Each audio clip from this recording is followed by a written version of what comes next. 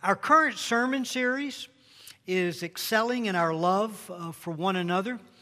And as you know, if you've been present in this series, we are walking through the one another passages in the New Testament epistles that teach us how to love one another in the body of Christ.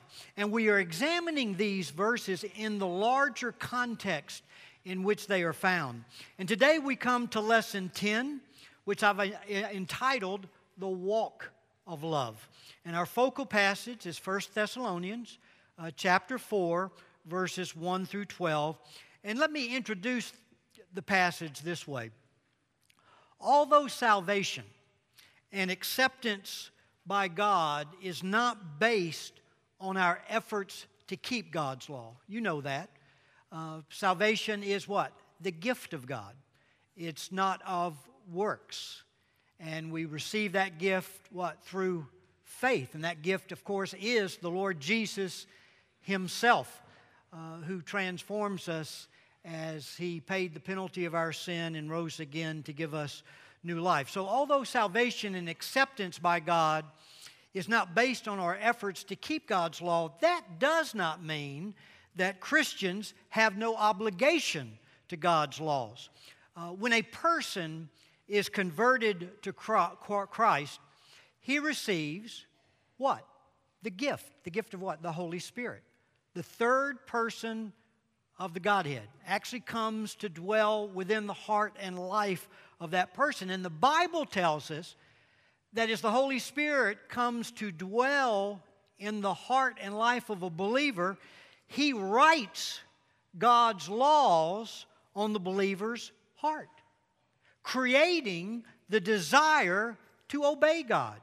And then through the indwelling presence of the Holy Spirit, we are given the empowerment to turn from sin and to follow God's moral laws.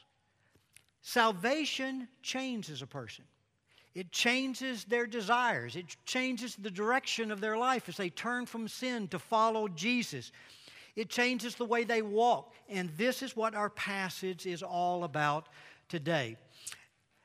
So look now at four characteristics. And I hope you picked up a copy of the sermon notes. They're rather simplistic today, just the 4 points with the scripture passage.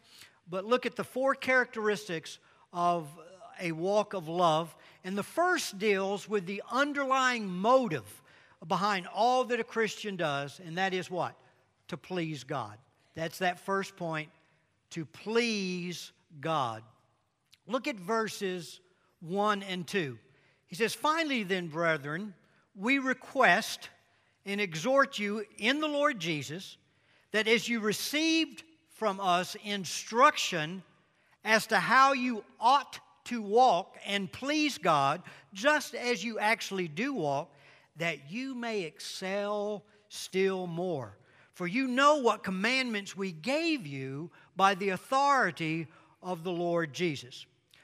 Notice the way a Christian ought to walk is based on what? We're told commandments. Commandments that come from where? That are given by the Lord Jesus. Of course, He's referring what? To the New Testament Scripture.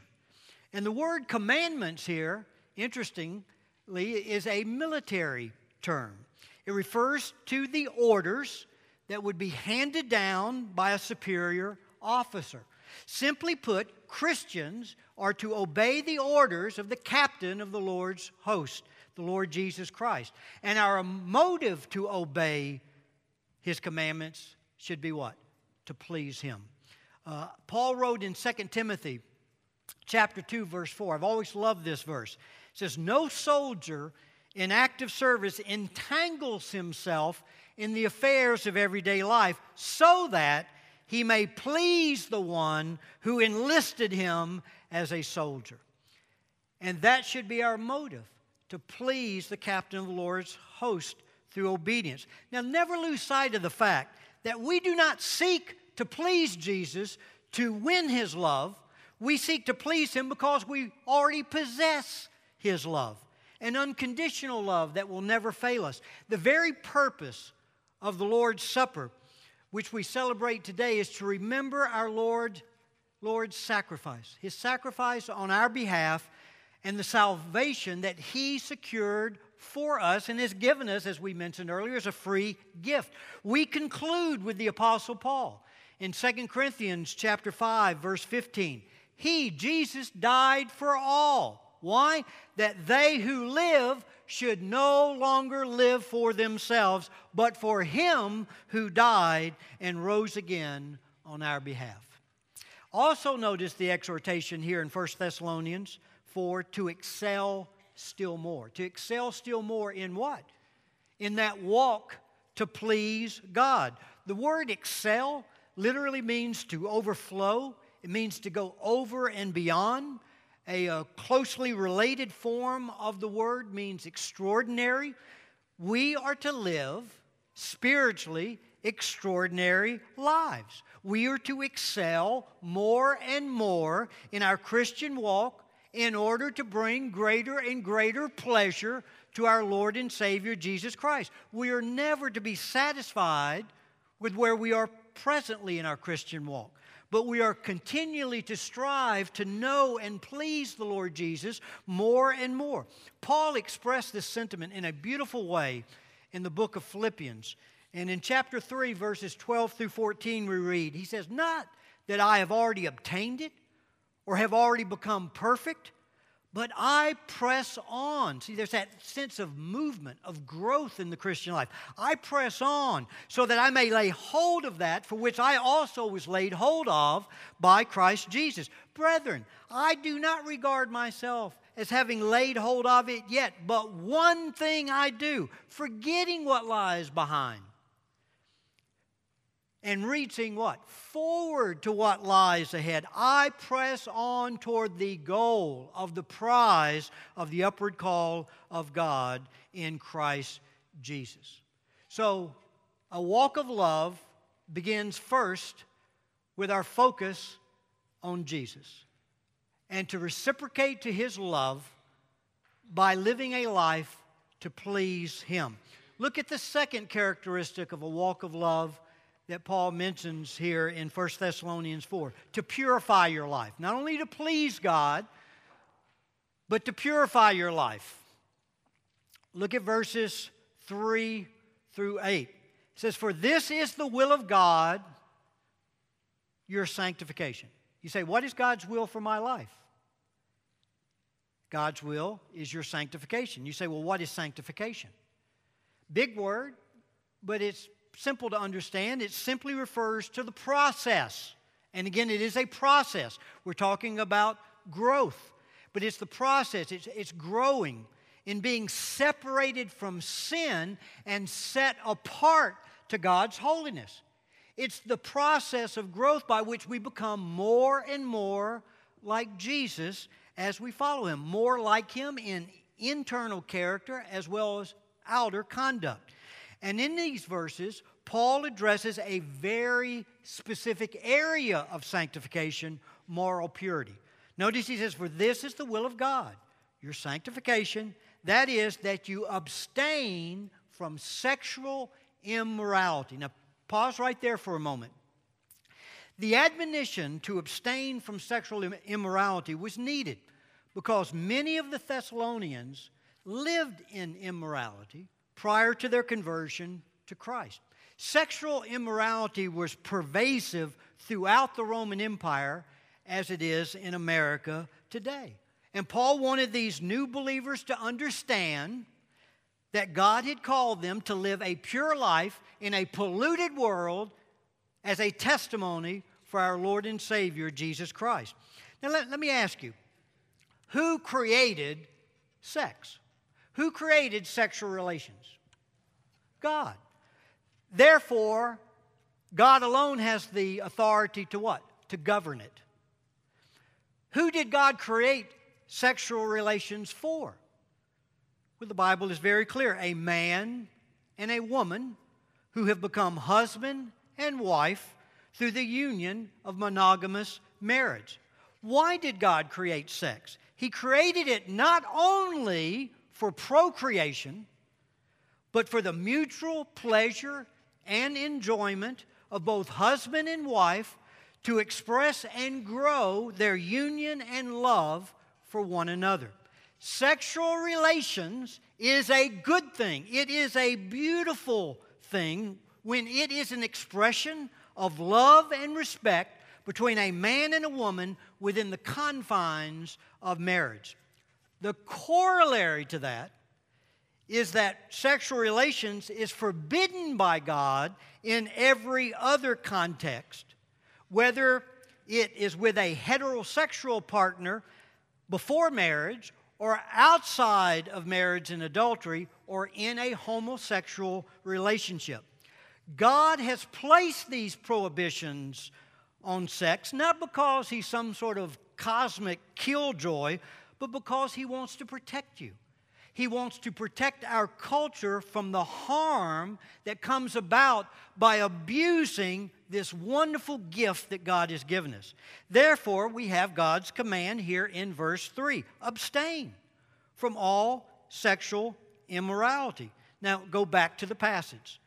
For this is the will of God, your sanctification. That is, that you abstain from sexual immorality, that each of you know how to possess his own vessel, possess his own body in sanctification and honor, not in lustful passion like the Gentiles who do not know God. Now pause right there again a minute. Notice, we are to exercise by God's grace through the power of that Holy Spirit that dwells within us control over our bodies in a way that will be holy and honorable before God, instead of giving in to sexual immorality, which the Apostle Paul says is characteristic of those who what? Do not know God.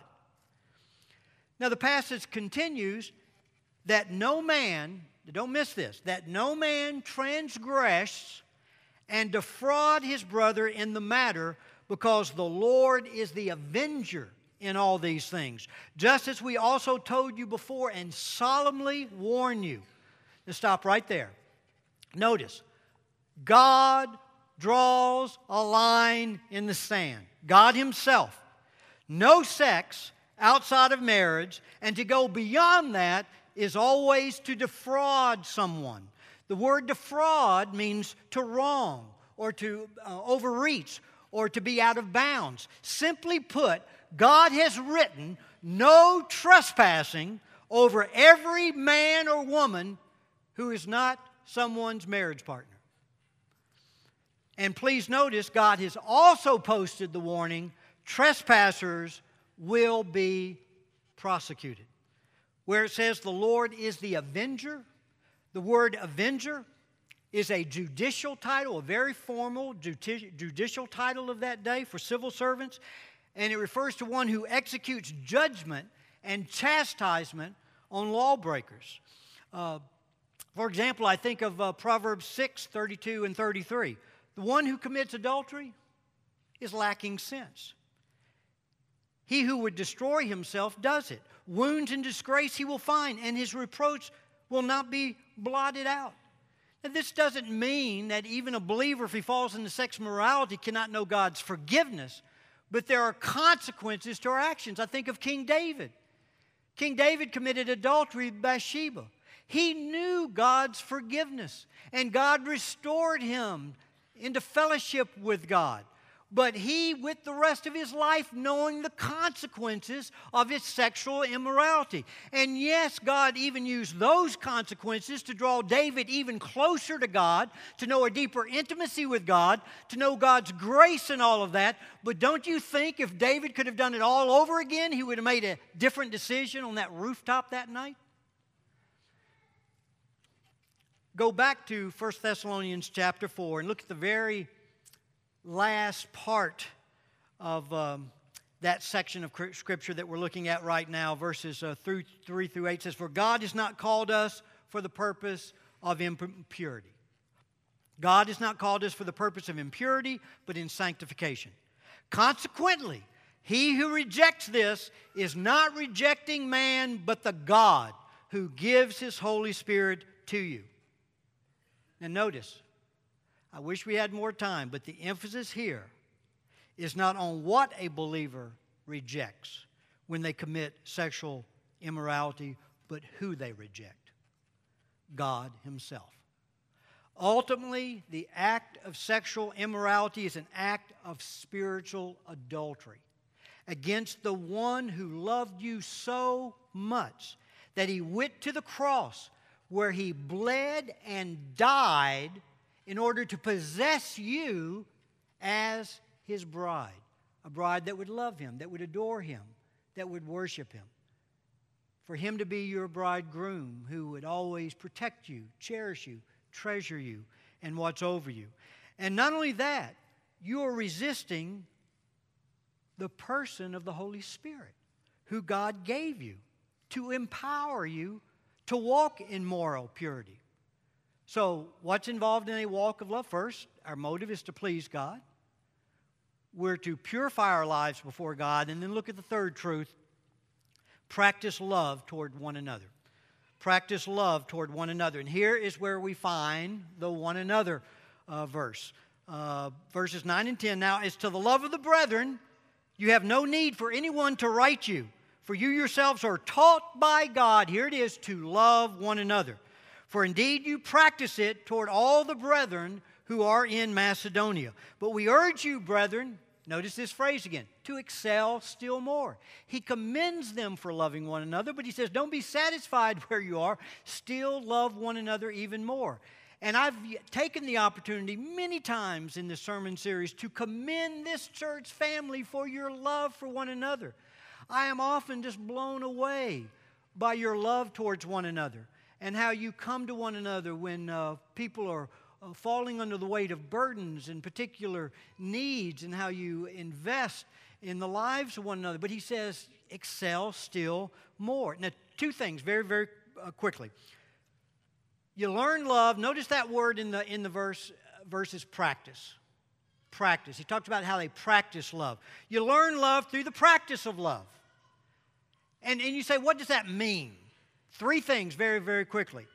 You just got to set down this stake in your Christian life before God, that you will not let feelings dictate your walk with the Lord Jesus Christ. You must realize that love will often be a decision to invest in the life of a person that's going to run contrary to your feelings right now. So are you going to follow your feelings, or are you going to obey God? Then second, you must bring your thoughts captive to the obedience of Christ. You must recognize thoughts and attitudes towards others that are contrary to the Lord Jesus Christ. And as you recognize that, you must confess that, and you turn from those inappropriate thoughts, those improper attitudes, and you turn to God's truth to focus on what God has said. And then you have to step out and obey God's truth whether you feel like it or not. And I've always said this from the pulpit, it's amazing to me when you read the New Testament, and especially the teaching of Jesus, He always puts love in very concrete terms. You either do it or you don't do it. Again, if you have somebody that hates you, do good to them. If somebody hurts you, forgive them. If somebody abuses you, get on your knees and pray for them. If you have someone who's out to destroy you, feed them, meet a need in their life. Love, as described are always action words. I've told you before, 1 Corinthians 13, the love chapter, where in our English Bibles, as he's describing love, they appear to be adjectives. But in the Greek text, they're all verbs, action words. So I'm confronted every time with the decision. Will I obey God or will I not? And then, of course, notice again that repeated exhortation to excel still more, but this time in relationship to loving one another. We're going to have challenges with one another. That's okay. God allows those challenges to come in a church family to give us an opportunity to learn love. And therefore, we need to receive every person as God's gift to provide us that opportunity to go deeper with Him. So please God, purify your life, practice love, and then that last one, pursue integrity with unbelievers. Pursue integrity with unbelievers. Look at verses 11 and 12. And to make it your ambition to lead a quiet or a peaceful life and attend to your own business and work with your hands, just as we commanded you, so that you may behave properly toward outsiders and not be in any need. Now, this verse, of course, is not saying that there aren't times of crisis that we all experience where we do need one another and we need one another's support, even financial support. But we all should have a willingness to work, a willingness to support ourselves, not to be dependent upon others, but to trust God for our provision. And again, if you go to 2 Corinthians chapter 3, you discover there that there apparently was a problem within the church at Thessalonica. Because of a misunderstanding related to the return of Christ, many of them had stopped working. And they were being supported by other church members. And because they had stopped working, they had become idle. And as they became idle, they became busybodies. And apparently, he's sort of addressing this issue here. And he says, hey, you need to have as an ambition to live a life of integrity before unbelievers who are watching your testimony. And you want to demonstrate a desire to be at peace with all men as far as it's possible with you. And you want to demonstrate a good work ethic. And you want to behave properly towards outsiders. So, what is a walk of love? It's to please God, to purify your life, to practice love, and to pursue integrity. Now, as we come to the Lord's Supper, we've just been talking about our walk of love as an opportunity to please God. Well, here we put our focus on Christ's walk of love for us. His walk to Calvary, when He went there to die for you, to pay for the penalty of your sin, and to rise again, to offer you forgiveness, to offer you new life, to give you that gift of the Holy Spirit who comes and does write God's laws on your heart and empowers you to follow God, to please Him, and to honor Him. And I think this morning, in light of the message, as we come to the Lord's Supper, we need to see that this is a time to worship. And let's not make worship a very complicated thing. Worship is our response to the revelation of who God is and what He's done for us.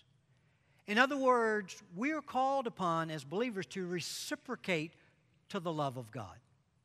Because He first loved us, we are to love Him. And how do we reciprocate?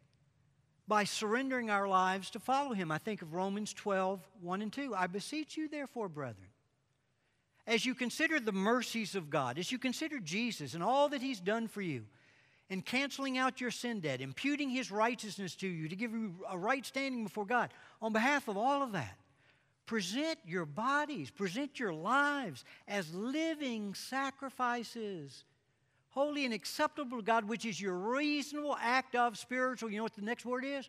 Worship. This is how we worship God. And let's be very clear.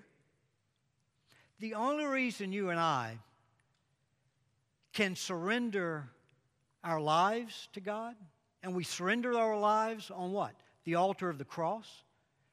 That cross where Jesus sacrificed His life for you and I, we're to come to that cross and surrender our lives to Jesus. But the only reason He can find our sacrifices acceptable and holy is because that cross was sanctified by the blood of Jesus Christ. And we're told whoever touches, embraces the cross of Christ through faith in Jesus is declared justified, sanctified, glorified before God. And so we lay down our lives in surrender, trusting through the power of the Holy Spirit we'll be given the grace to please God, to purify our lives, to practice love, to pursue integrity, to be transformed. We talked about this, about recognizing inappropriate thoughts, turning to God's truth. We're transformed by what? The renewing of our minds, as we do bring every thought captive to the obedience of Christ. Why? So that we might prove what is that, what good and acceptable and perfect will of God, in obeying His commandments to please Him. So as we come today, let's recognize we worship, we adore, we express our appreciation but we also reciprocate to this love by laying down our lives and surrender to Him to follow Him. There's a moral ethic in the gospel itself. The gospel is not just something to be shared, it's something to be lived by you and I. Father, we thank you for this time of celebration as we come to the Lord's Supper now. We thank you for Christ's willingness to offer His body up for us, that in His body He literally bore our sins. As we're told in the Scripture, He who knew no sin became sin on our behalf, that we might be made the righteousness of God in Him. And Lord, I'll never get over the marvelous truth. I mean, it's just the wonder of your grace and love that through redemption in Christ, through salvation, you've literally adopted us into your family. We're your child. And the wonder of your grace is that you love each believer as much as you love and value your Son, the Lord Jesus Christ. And you're just as committed to protect every believer, to provide for every believer, to glorify every believer, to finish the work you've given them to do, as you were committed to do the same for your Son, Jesus. So, Lord, our prayer then would be, oh God, glorify us, that we might finish the work you've given us here on earth to do. Empower us through the ministry, person, power of the Holy Spirit to live a life that would be pleasing to you, that would be our motivation in all that we do, that you would give us the grace to purify our lives. And as we talked about, it is a process, but that we would plunge into greater and greater depths of that sanctification, to excel still more, that we would practice love toward one another, and you would give us the grace to pursue integrity before unbelievers. So, Lord, this is our prayer as we lay our lives this morning as living sacrifices on the altar of the cross, realizing that you accept them as holy sacrifices because of the blood of Jesus that sanctified that cross. Lord, we come to you with boldness, with confidence, with the assurance of faith, and we lay this claim of faith on you that in Jesus' name, for His glory, that the fire of your holiness would fall on our living sacrifices. The fire of your holiness would fall on this church family, not to consume us in your wrath, for there's no condemnation for those in Christ Jesus, but yes, to consume the sin and the dross and all that is worthless, that you would refine us, that we would be vessels of honor through which you could extend your presence and express the lovely character of Christ, execute your will, and advance the gospel of our Lord and Savior, Jesus. So, Lord, that's what we trust you to do, that you would light us to be your fuel, and that we would shine bright for you in a very dark world, again, living pure lives in a polluted world as a testimony for Christ, for which in His name we do pray. Amen.